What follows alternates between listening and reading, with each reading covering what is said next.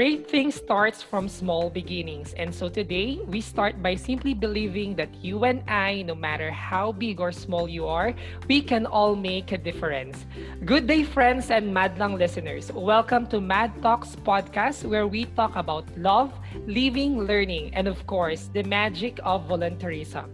I am your podcaster, ang beauty and brains ng universe, Catriona J. Jake Villanueva po, surfing from San Fernando, La Union, Philippines. And with me is my new co-podcaster.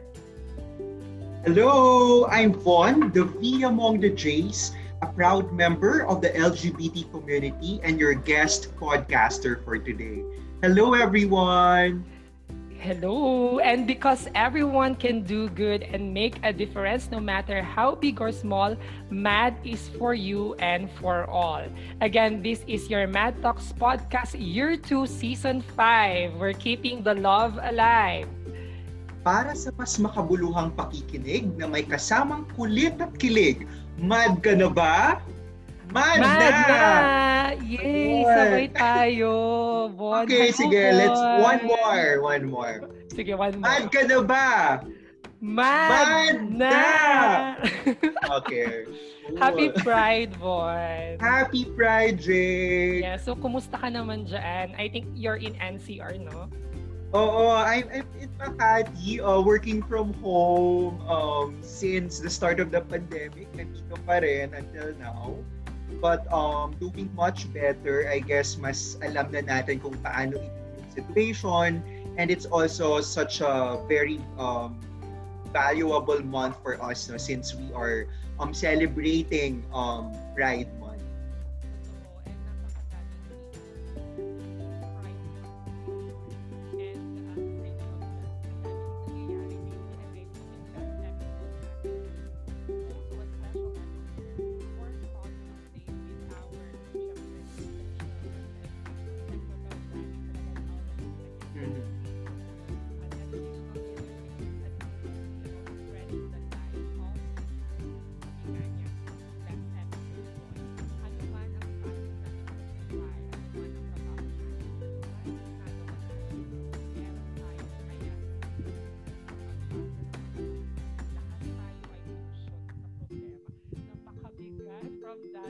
Oo, tsaka may pinanggagalingan talaga, and you would know na parang this kind of person is really passionate about education. Di ba si Daddy Lito is also a teacher, no? Parang educator siya. So talagang nakikita niya talaga, no, and witness niya yung, including the challenges and struggles of our children, and how important it is, of course, to push for quality education for all. So yun, sobrang nakaka-inspire. Yeah.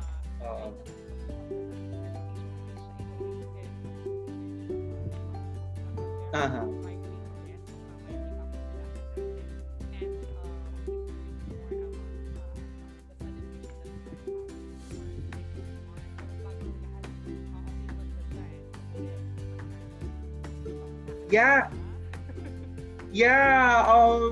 I know it's a rainy morning here in Makati actually.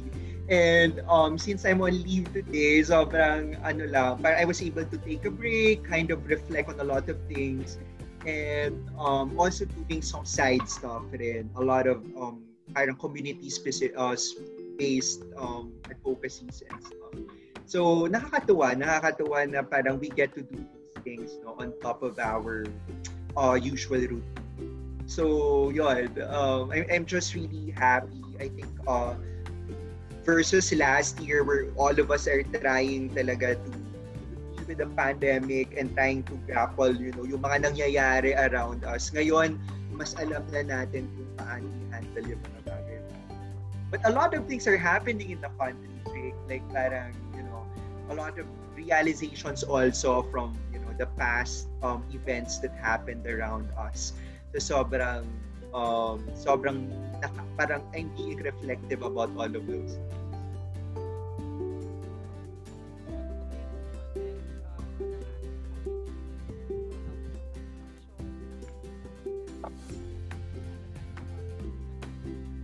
ikaw, yeah. Ikaw ba, kamusta sa LU? Na-miss ko yung LU, na-miss ko. Usually pag Pride Month, sobrang saya ng mga Pride parties in LU. So, oo, sobra, I mean,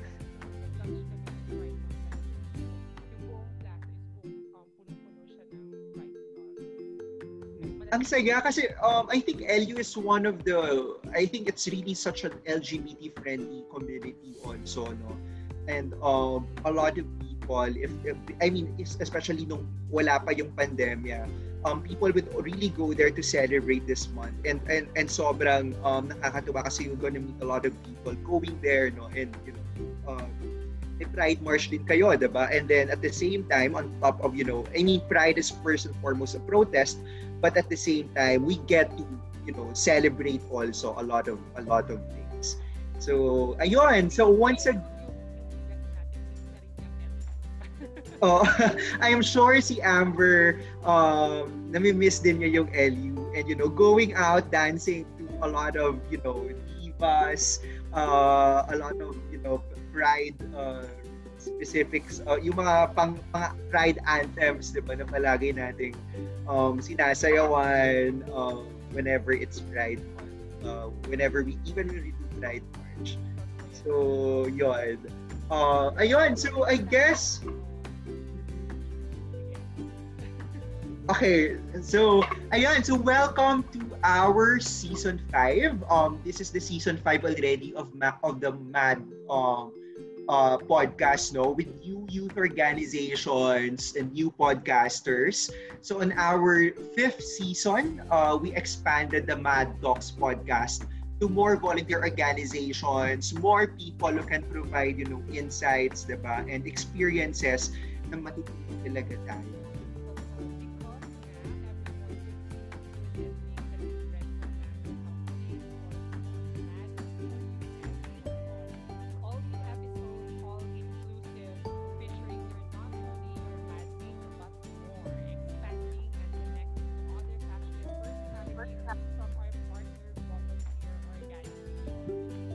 So ayun, be proud kung marami ang listenership in reality.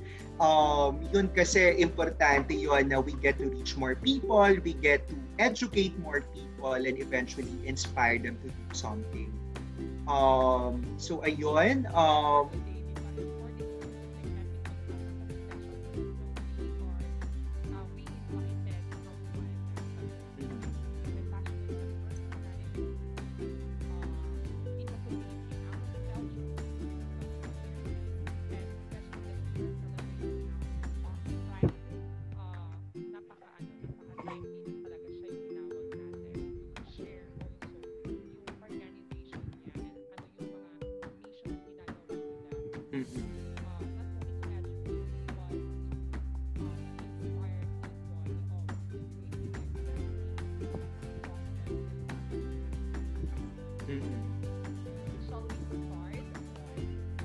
yeah.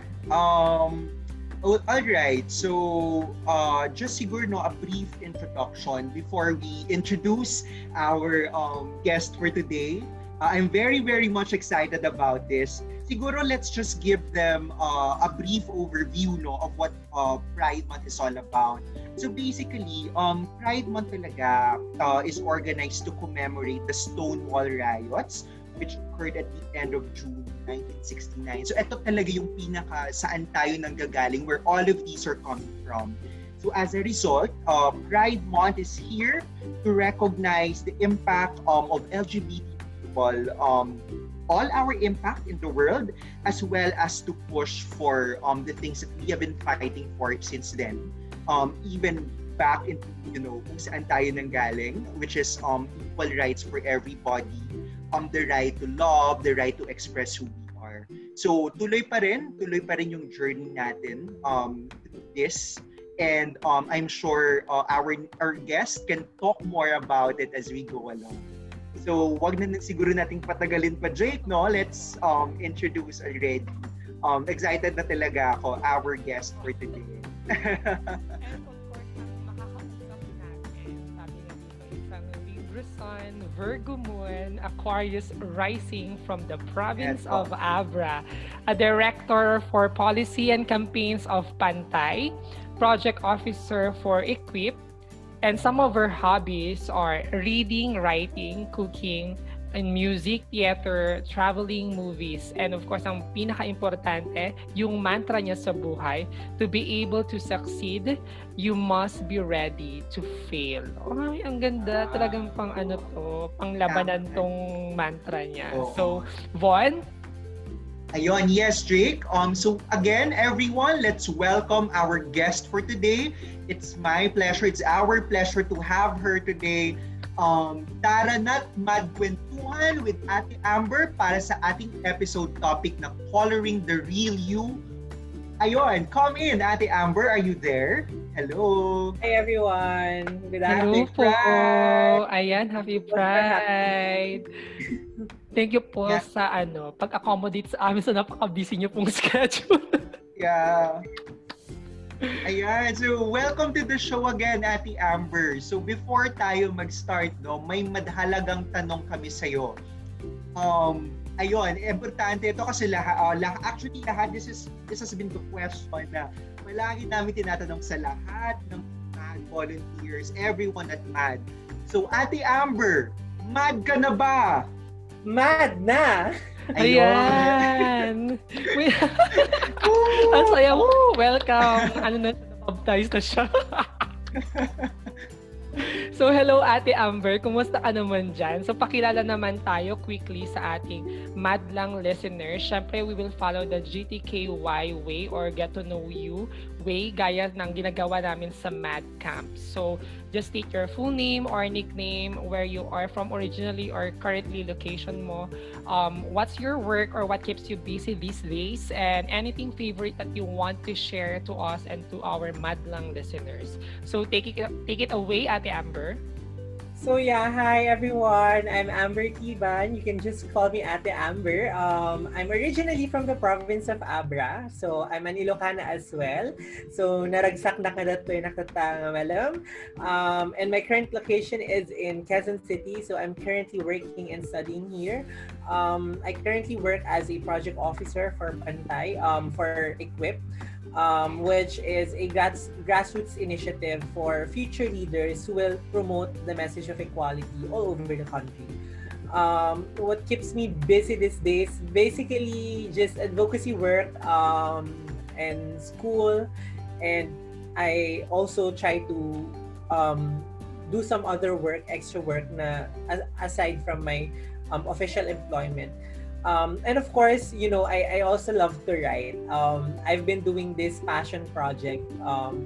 I have several outputs already, actually. I have one written when I was rehabbed 2 years ago. And right now, I'm also making another novel. I'm writing another novel about basically the experience of the pandemic and how it feels so distant from our lives just a year ago. So that's what I'm currently doing. And my favorite, anything favorite that I want to share, I really love to cook. Specifically, I love sinigang na baboy. Especially on a rainy day like today, I love a steaming sinigang na baboy.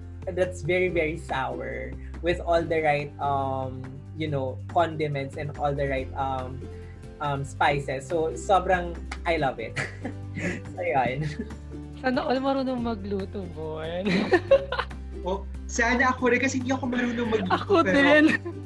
Parang how good it is, no? How Oo nice nga, parang it is. napakama ko nung kwento ni Init na sinigang. Ngayon, mismo. Napaka-effective ng mga imagery niya kanina sa steaming sinigang Nagutom baboy. nga ako, Imagine Drake. ko agad.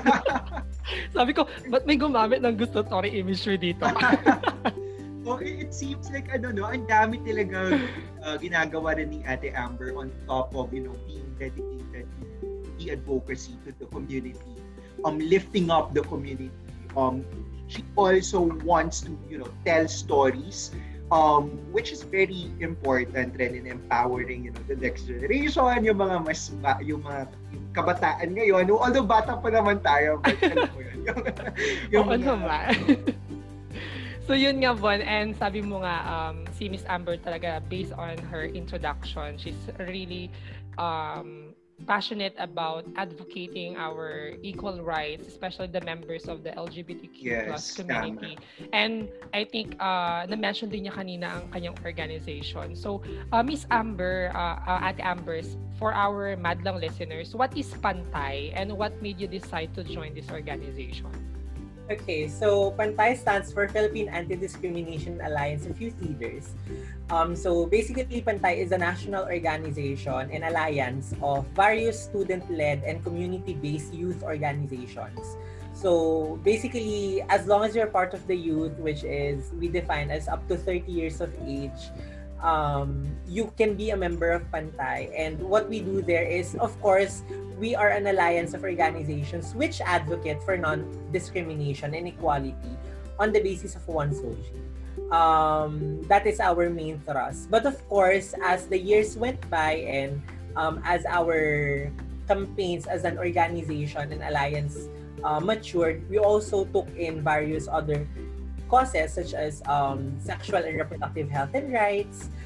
We also talk about feminism. We also talk about various social issues that are equally important and that are necessary to be talked about.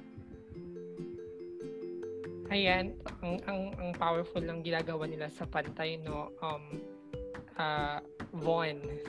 So, maraming pwedeng sumali doon, no, Miss Amber, tama? So, as long as pasok sila sa category ng youth, which is up to 30 years old, sabi nga ni Ate Amber. Di ba, Von? Yeah, we don't just have member organizations. We also have individual or members. Like, these are member individuals who are not part of any organization yet because they haven't found an organization yet, but still want to help in the advocacy, because we understand that regardless of whether you're a part of an organization or just an individual who wants to do something, and regardless of your geographic location in the Philippines, we need to recognize that SOGI equality, alam niyo yun, is a national issue. It's a national issue that conflicts every single Filipino.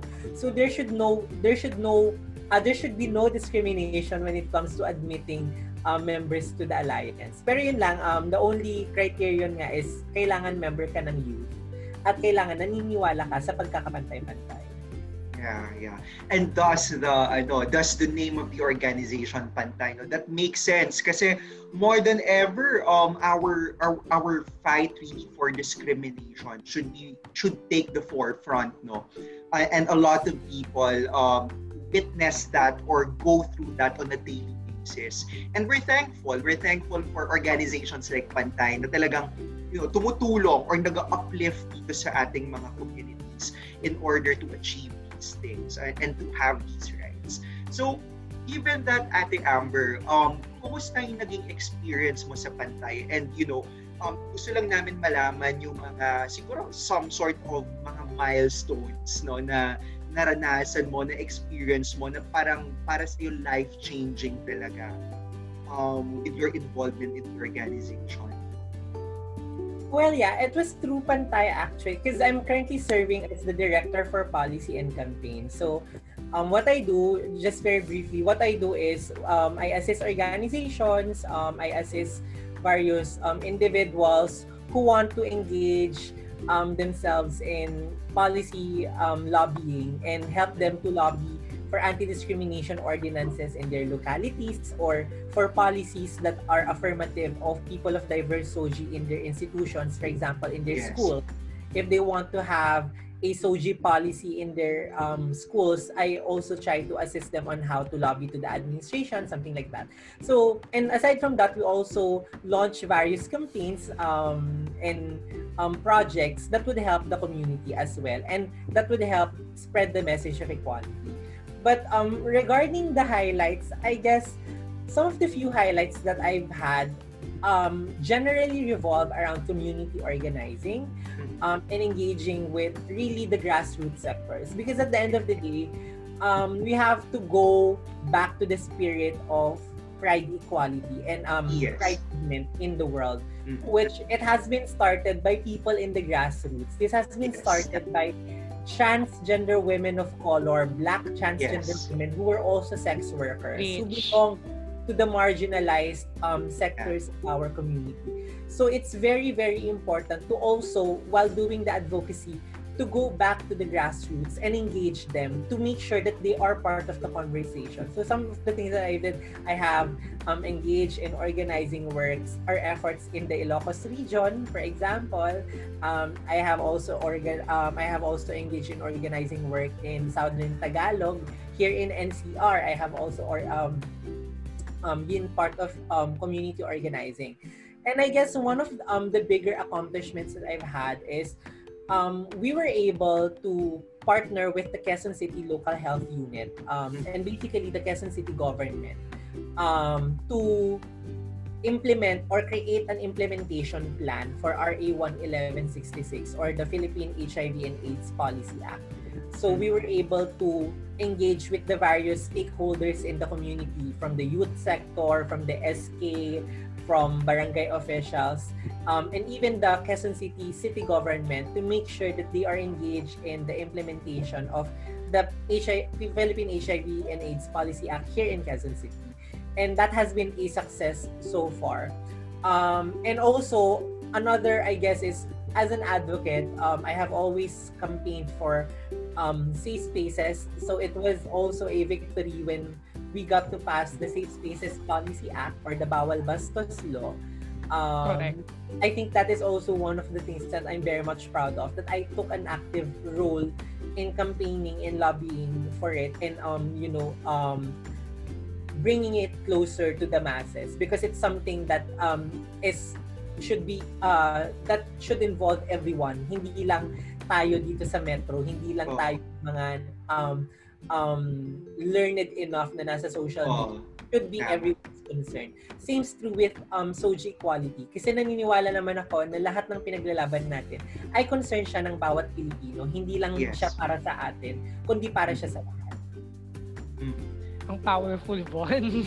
Yeah, I like what she said, na you always have to go back to the grassroots. Kasi at dito naman talaga, what you'll found in the grassroots are actually, those specific individuals who really need that sort of empowerment, that sort of protection from discrimination, from all the LGBT related issues. So importante talaga na parang in everything that we do, even in man, bumabalik tayo sa komunidad, and we involve ourselves with these people. We make sure that we help them along the way. Sorry, Jay, I just want to ask this, Amber, siguro kasi this is a good avenue also for people to understand what SOGI really is. So kahit siguro like a small a brief explanation lang what the SOGI means specifically for people na hindi familiar or hindi totally aware what this is all about. Yeah, maybe let's start with the fact na it's actually SOGI-esque now. It has already expanded to SOGI-esque. So let's start with the basic meanings muna. SOGI, S-O, sexual orientation, G-I, gender identity, E is gender expression, and S-C, yung additional sa SOGI-esque, is sex characteristics. So sexual orientation is basically the who we are attracted to, kanino tayo na-attract. Be it romantically, sexually, it's a lasting sense of attraction. So, yun yung sexual orientation natin. So, pwede siyang homosexual, heterosexual, bisexual. And then, yung next naman is gender identity. Gender identity is your internal sense of self. It's how you see yourself regardless of what was assigned to you at birth. So, for example, in my case, I see myself as a woman. I identify as a woman. And that alone, that experience of me identifying as a woman means that I am a transgender woman. because transgender describes my experience as a woman. That I wasn't assigned a woman at birth, but rather I was assigned male at birth, but now I am identifying as a woman. I see myself as a woman. Yes. So yun, that's gender identity. Then gender expression, this is basically how we express our sense of gender. It may not necessarily match with our gender identity. For example, if you identify yourself as a woman, it doesn't necessarily mean that you have to express yourself in a feminine manner. Same is true when you identify yourself as a man and you're not expected to express yourself in a masculine manner. Yes. So that's really how you try to express yourself in the most comfortable manner for you as possible. And finally, sex characteristics is the aggregate of our primary and secondary sex characteristics, which basically exists on a spectrum. Basically, it's important to shed light to our intersex siblings because it's also important to talk about intersex people at this day and age. Yes. I think sobrang comprehensive no, Jake, no? Na parang ever since talaga, parang I would like to, I mean, Amber is, I think, one of the best people who can explain this kasi a lot of us, or a lot of people na nakikinig sa atin ngayon are not familiar yet about this. And all of us have the SOGI SC, no? SOGI SC na ngayon, Amber. And lahat tayo merong ganito. And it's important for us to understand what this really is para mas maunawaan natin kung ano ba yung pinaglalaban ng komunidad about, you know, fighting for discrimination and all of those things. So it's all rooted, no, to be able to really express all of these things. Ayun. Yes, Von. And alam mo ba, I'm very happy kasi na yung organization ni Ate Amber, like the Pantay, is really going beyond just to, you know, educate people about SOGIESC and of course, yung importance also ng HIV awareness. Napaka-impactful na mga to sa community natin na I think we don't talk, especially the previous generation, do not talk about it that much. But it is actually something that we should be talking about so that we could educate ourselves, diba? Kung ano yung mga to. Kasi ako din, growing up, Von, I was also confused of how can I categorize myself of being this gay man, but I do express myself this way. Parang I cannot find the right terms or I cannot validate yung mga feelings na yun or expressions until such time that I encountered readings about SOGIESC, reading about Pride Month celebration, and that was the point that I understand who I am. And you know, that's the point na I am now coloring my real me. Gagaya ni Miss Amber na she's really coloring herself with the right colors na alam niyang hindi niya kailangang ipa-validate sa iba kasi yun yung kulay na pinipili niya, pero at the same time ipaglaban niya yung color na yun, di ba? So napaka-importante talaga ng ginagawa ng Pantay. And with that, napag-usapan na natin yung SOGI, Ate Amber. What are your highest and lowest moments as a person which inspired and empowered you as a proud trans woman and an active advocate of SOGIESC? Siguro may, because, sige, I'll just ponder back to what you were saying earlier. Like, growing up, you know, our generation, I think we're of the same age group. Our generation was really having a difficult time with identifying ourselves because of the limited information. So, which is why I'm very, very happy that the children nowadays won't have to face that kind of struggle kasi information is readily available. When I was growing, there were just 4 sexualities and gender identities. Girl, boy, bakla, tomboy. That's it. Walang concept ng transgender, walang concept ng queer. That was when I was growing up. So I'm very, very happy for the children, kids nowadays, to the youth nowadays, kasi kayang-kaya na nilang hanapin online kung ano yung mga materials that they need to help them identify themselves and find out who they really are, diba? So I think that being said, the lowest moment of my life as a person was when I was okay, trigger warning, but this was when I was kasi it was a series of unfortunate events. So I was disowned by my family, so I was told to leave home by my family, and that led me to a cycle of depressive episodes. which led again to various attempts at suicide. Um, and I think that was the lowest moment that I had as a person. Kasi literally, alam nyo, Jake and Von, walang-wala ako noon. As in, I really don't know where to go, how to pick myself up. I know that I had to do something, but I don't know what. I don't know where to start. I don't know where to start picking myself up. And sobrang hindi ko alam kung anong gagawin ko. Hindi ko alam kung paano ko babangon dun sa pagkakalugmok. And I just really felt like giving up already. Having 4 attempts at suicide isn't no joke. As in, the last one was so bad that I had to be hospitalized.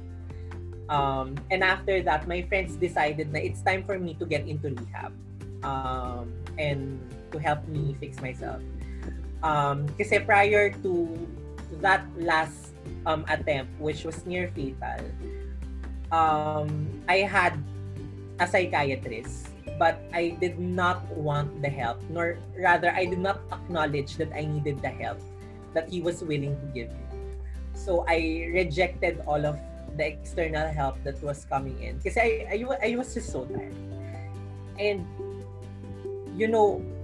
during my time inside the rehab, I was reflecting and pondering about bakit pa ako nandito? Why did I survive that? By some stroke of fate, my friends came in just the right time to save me. But why am I here? So I had to ask myself, and I needed a sense of purpose. I needed to start somewhere. And for me, that somewhere was, number one, acknowledging that I needed help, that I needed people, and I needed to stand for myself as well. Na people would be there to help me, but at the end of the day, it's up to me if I am willing to take in the help that they are willing to give. So that was the first step. And then second was to find my sense of purpose. To find the reason why I'm still here and why I need to keep on fighting. Which threw me back to why am I here in the first place? What led me here? And what led me here was discrimination. What led me here was the lack of acceptance. And I am lucky enough to survive that because some people didn't. I am privileged enough to be here speaking in front of you. And I have to acknowledge that I am very lucky to be here. And that's when I realized, if I didn't want that to happen to me, do I want that to happen to other people? Because I know for a fact that I'm not the first and last person to experience all of these things. I won't be the first and last person to be the victim of discrimination and transphobia. Diba? So, I told to myself na from this day on, I will commit myself to this advocacy and I will commit myself to making sure that no one has to ever go through the path that I had to take, because it's not a path that I would ever want to take ever again, nor it's a path that I want other people to ever experience. So, I think the highest moment of my life as a trans woman was when I got out of the rehab. And I finally was able to claim who I am as a person. And I was able to embrace my sense of purpose and embrace the advocacy that I'm in. I guess that is the highest moment of my life as a person, because for the first time in my life, I was in control and I know where I want to go and how I want to get there. Bon, speechless ako. Yeah, ako rin. That's such a wow. That's such a inspiring part of her life talaga yung and it's also very empowering in a way. Like her emancipation, her story which I'm sure will inspire countless individuals. And I think maraming ganun di ba? They're experiencing discrimination, Exactly. di ba? Oo. Persecution nga yung iba, and sabi nga ni Ate Amber, she doesn't want the other people, especially the younger ones, to experience and undergo what she had to face. And sabi nga niya, she was really blessed to have these friends to pull her again Yes.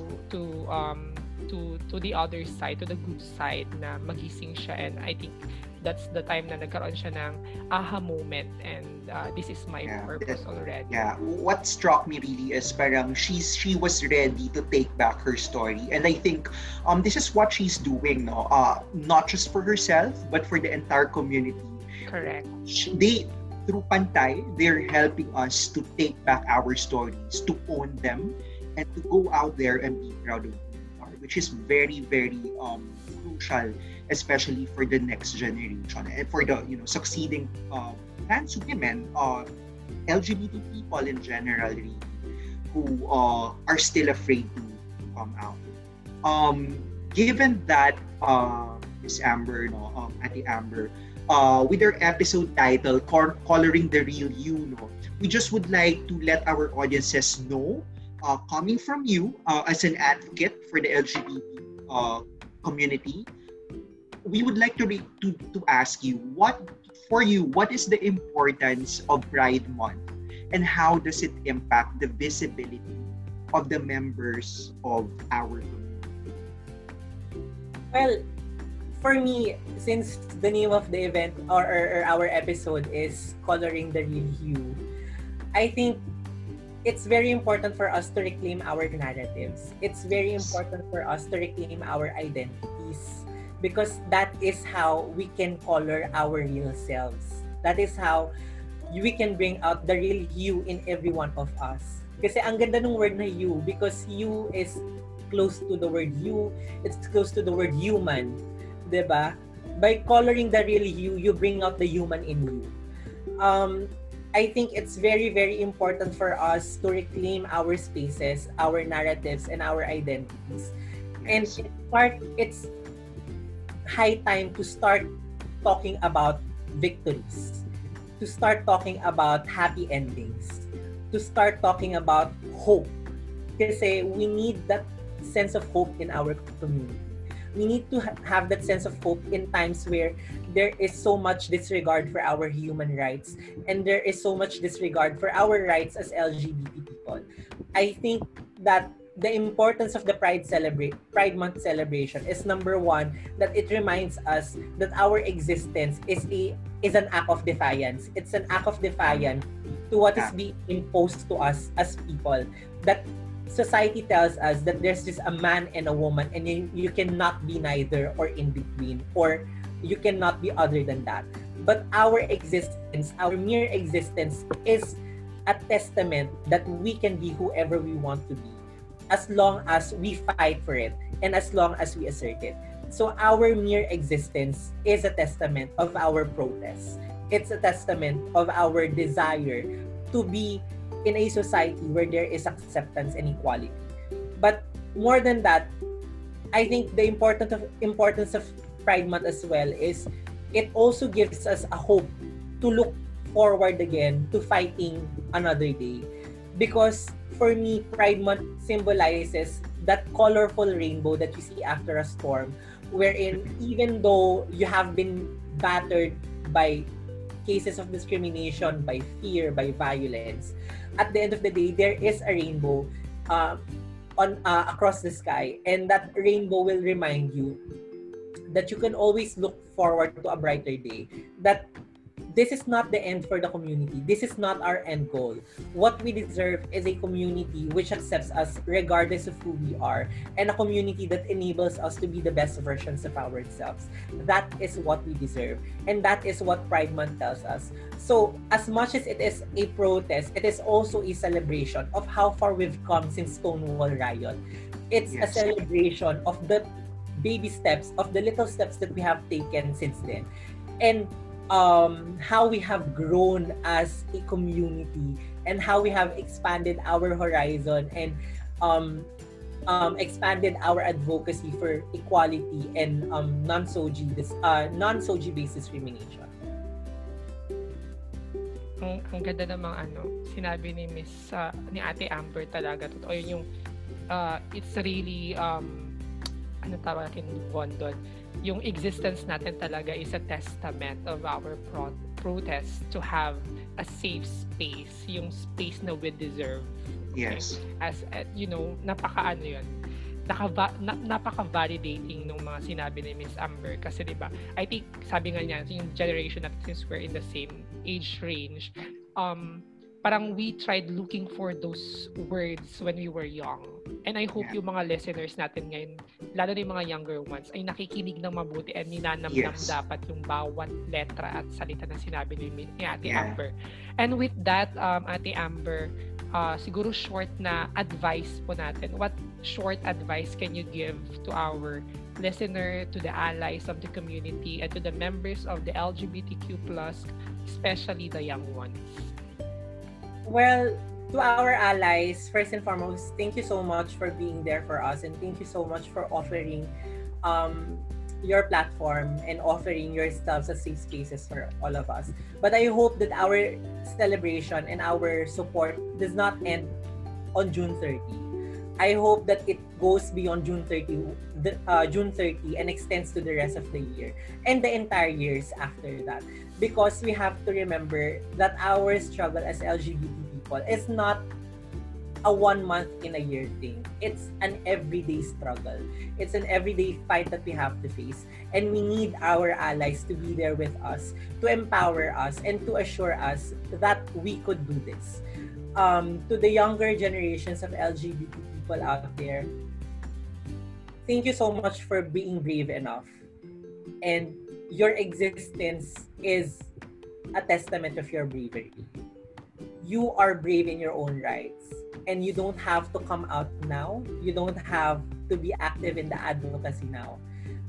But your very existence is validated by the fact that you are equally important and you are equally valid to this movement. I hope that you draw strength from our victories and our struggles. That you draw strength from the unity that you see in the community. Kasi, diba, ang ganda ng word na community. In a community, there is unity. And this is the unity that we have to foster. A unity for an equal society. A unity for a society where there is no discrimination. And no LGBT child has to come out because it's perfectly fine and perfectly normal to be LGBT in that community. And to everyone else, at the end of the day, lahat tayo tao. Lahat tayo merong mga karapatan. Let's exercise that virtue wherein we have respect for each and every individual. Sana wag tayong mangmata ng ibang tao. Let's not use our social status. Let's not use our SOGI. Let's not use our religion to look down on other people. Because even though iba-iba tayo ng paniniwala, naniniwala ko that what binds us together as people is our common respect for one another. And I think that should prevail. And love will always win at the end of it all. Sabi nga ng aking favorite senator currently, na si Senator Risa Hontiveros, love is the currency of our struggle. And love is the symbol of our victory. Wow. Grabe, parang what a way, no? What a way to close all of this. All of these, tama, Ate Amber said na all of these are rooted in love. Tama naman, bakit tayo nakikipaglaban, diba, para sa karapatan natin, our right to exist? It's because we want love to prevail above everything. We want to love people regardless of who they are, how they identify themselves, or who they're choosing to be with, to love, and all of that. Wala dapat restrictions eh. It has to be just that. It has to be love. Lahat tayo, as mentioned by Ate Amber earlier, lahat tayo ay tao, lahat tayo ay may karapatan. let's leave it at that. And we have to foster that kind of respect regardless of who we are. And sobrang nakaka-empower yung mga katagang yun para sa akin who's also trying to still fight for that space right now wherever I pursue something, parang nandoon pa rin yung resistance. Pero tama naman na we've come a long way. We've come a really long way as a community. And may this be used as a source of strength for the new generation of LGBT. Correct. So sobrang empower ako, sobrang na-inspire ako with this session. Napaka-amazing ng episode na to. Totoo. I mean, nag-overtime tayo, Jake, but Yes naman. It's okay. It's worth it. Yeah, it's really worth it. And sabi nga natin, this episode is really meant for this Pride-month celebration, but gaya ng sabi ni Ate Amber, Pride is not just a one-month celebration. It exists and should exist the entire year talaga. Yes. As we continue to fight for our rights, for our spaces, and for equality. Sabi nga natin. So, with that, Miss Amber, thank you so much for being with us in our podcast. At bago tayo mag-end, may mga pag-gimmick lang kami dito before mag-end. Para naman happy-happy tayo. Hindi masyadong seryoso. Yes. So, madali lang to. Tinamagatan namin tong short gimmick na Amberaction.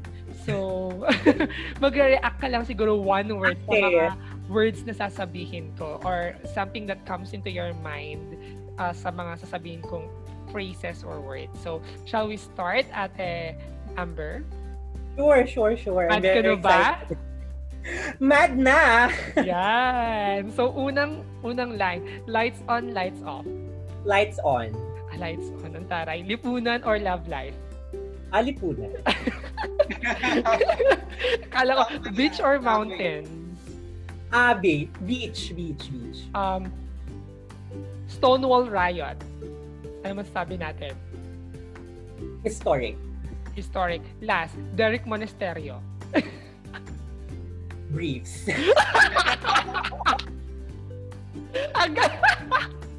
Same tayo. Sorry po.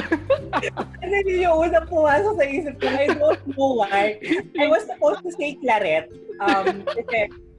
If you don't know, Derek is from Claret, which is here in QC. Malapit lang ako doon. Pero yung unang pumasok sa isip ko was brief.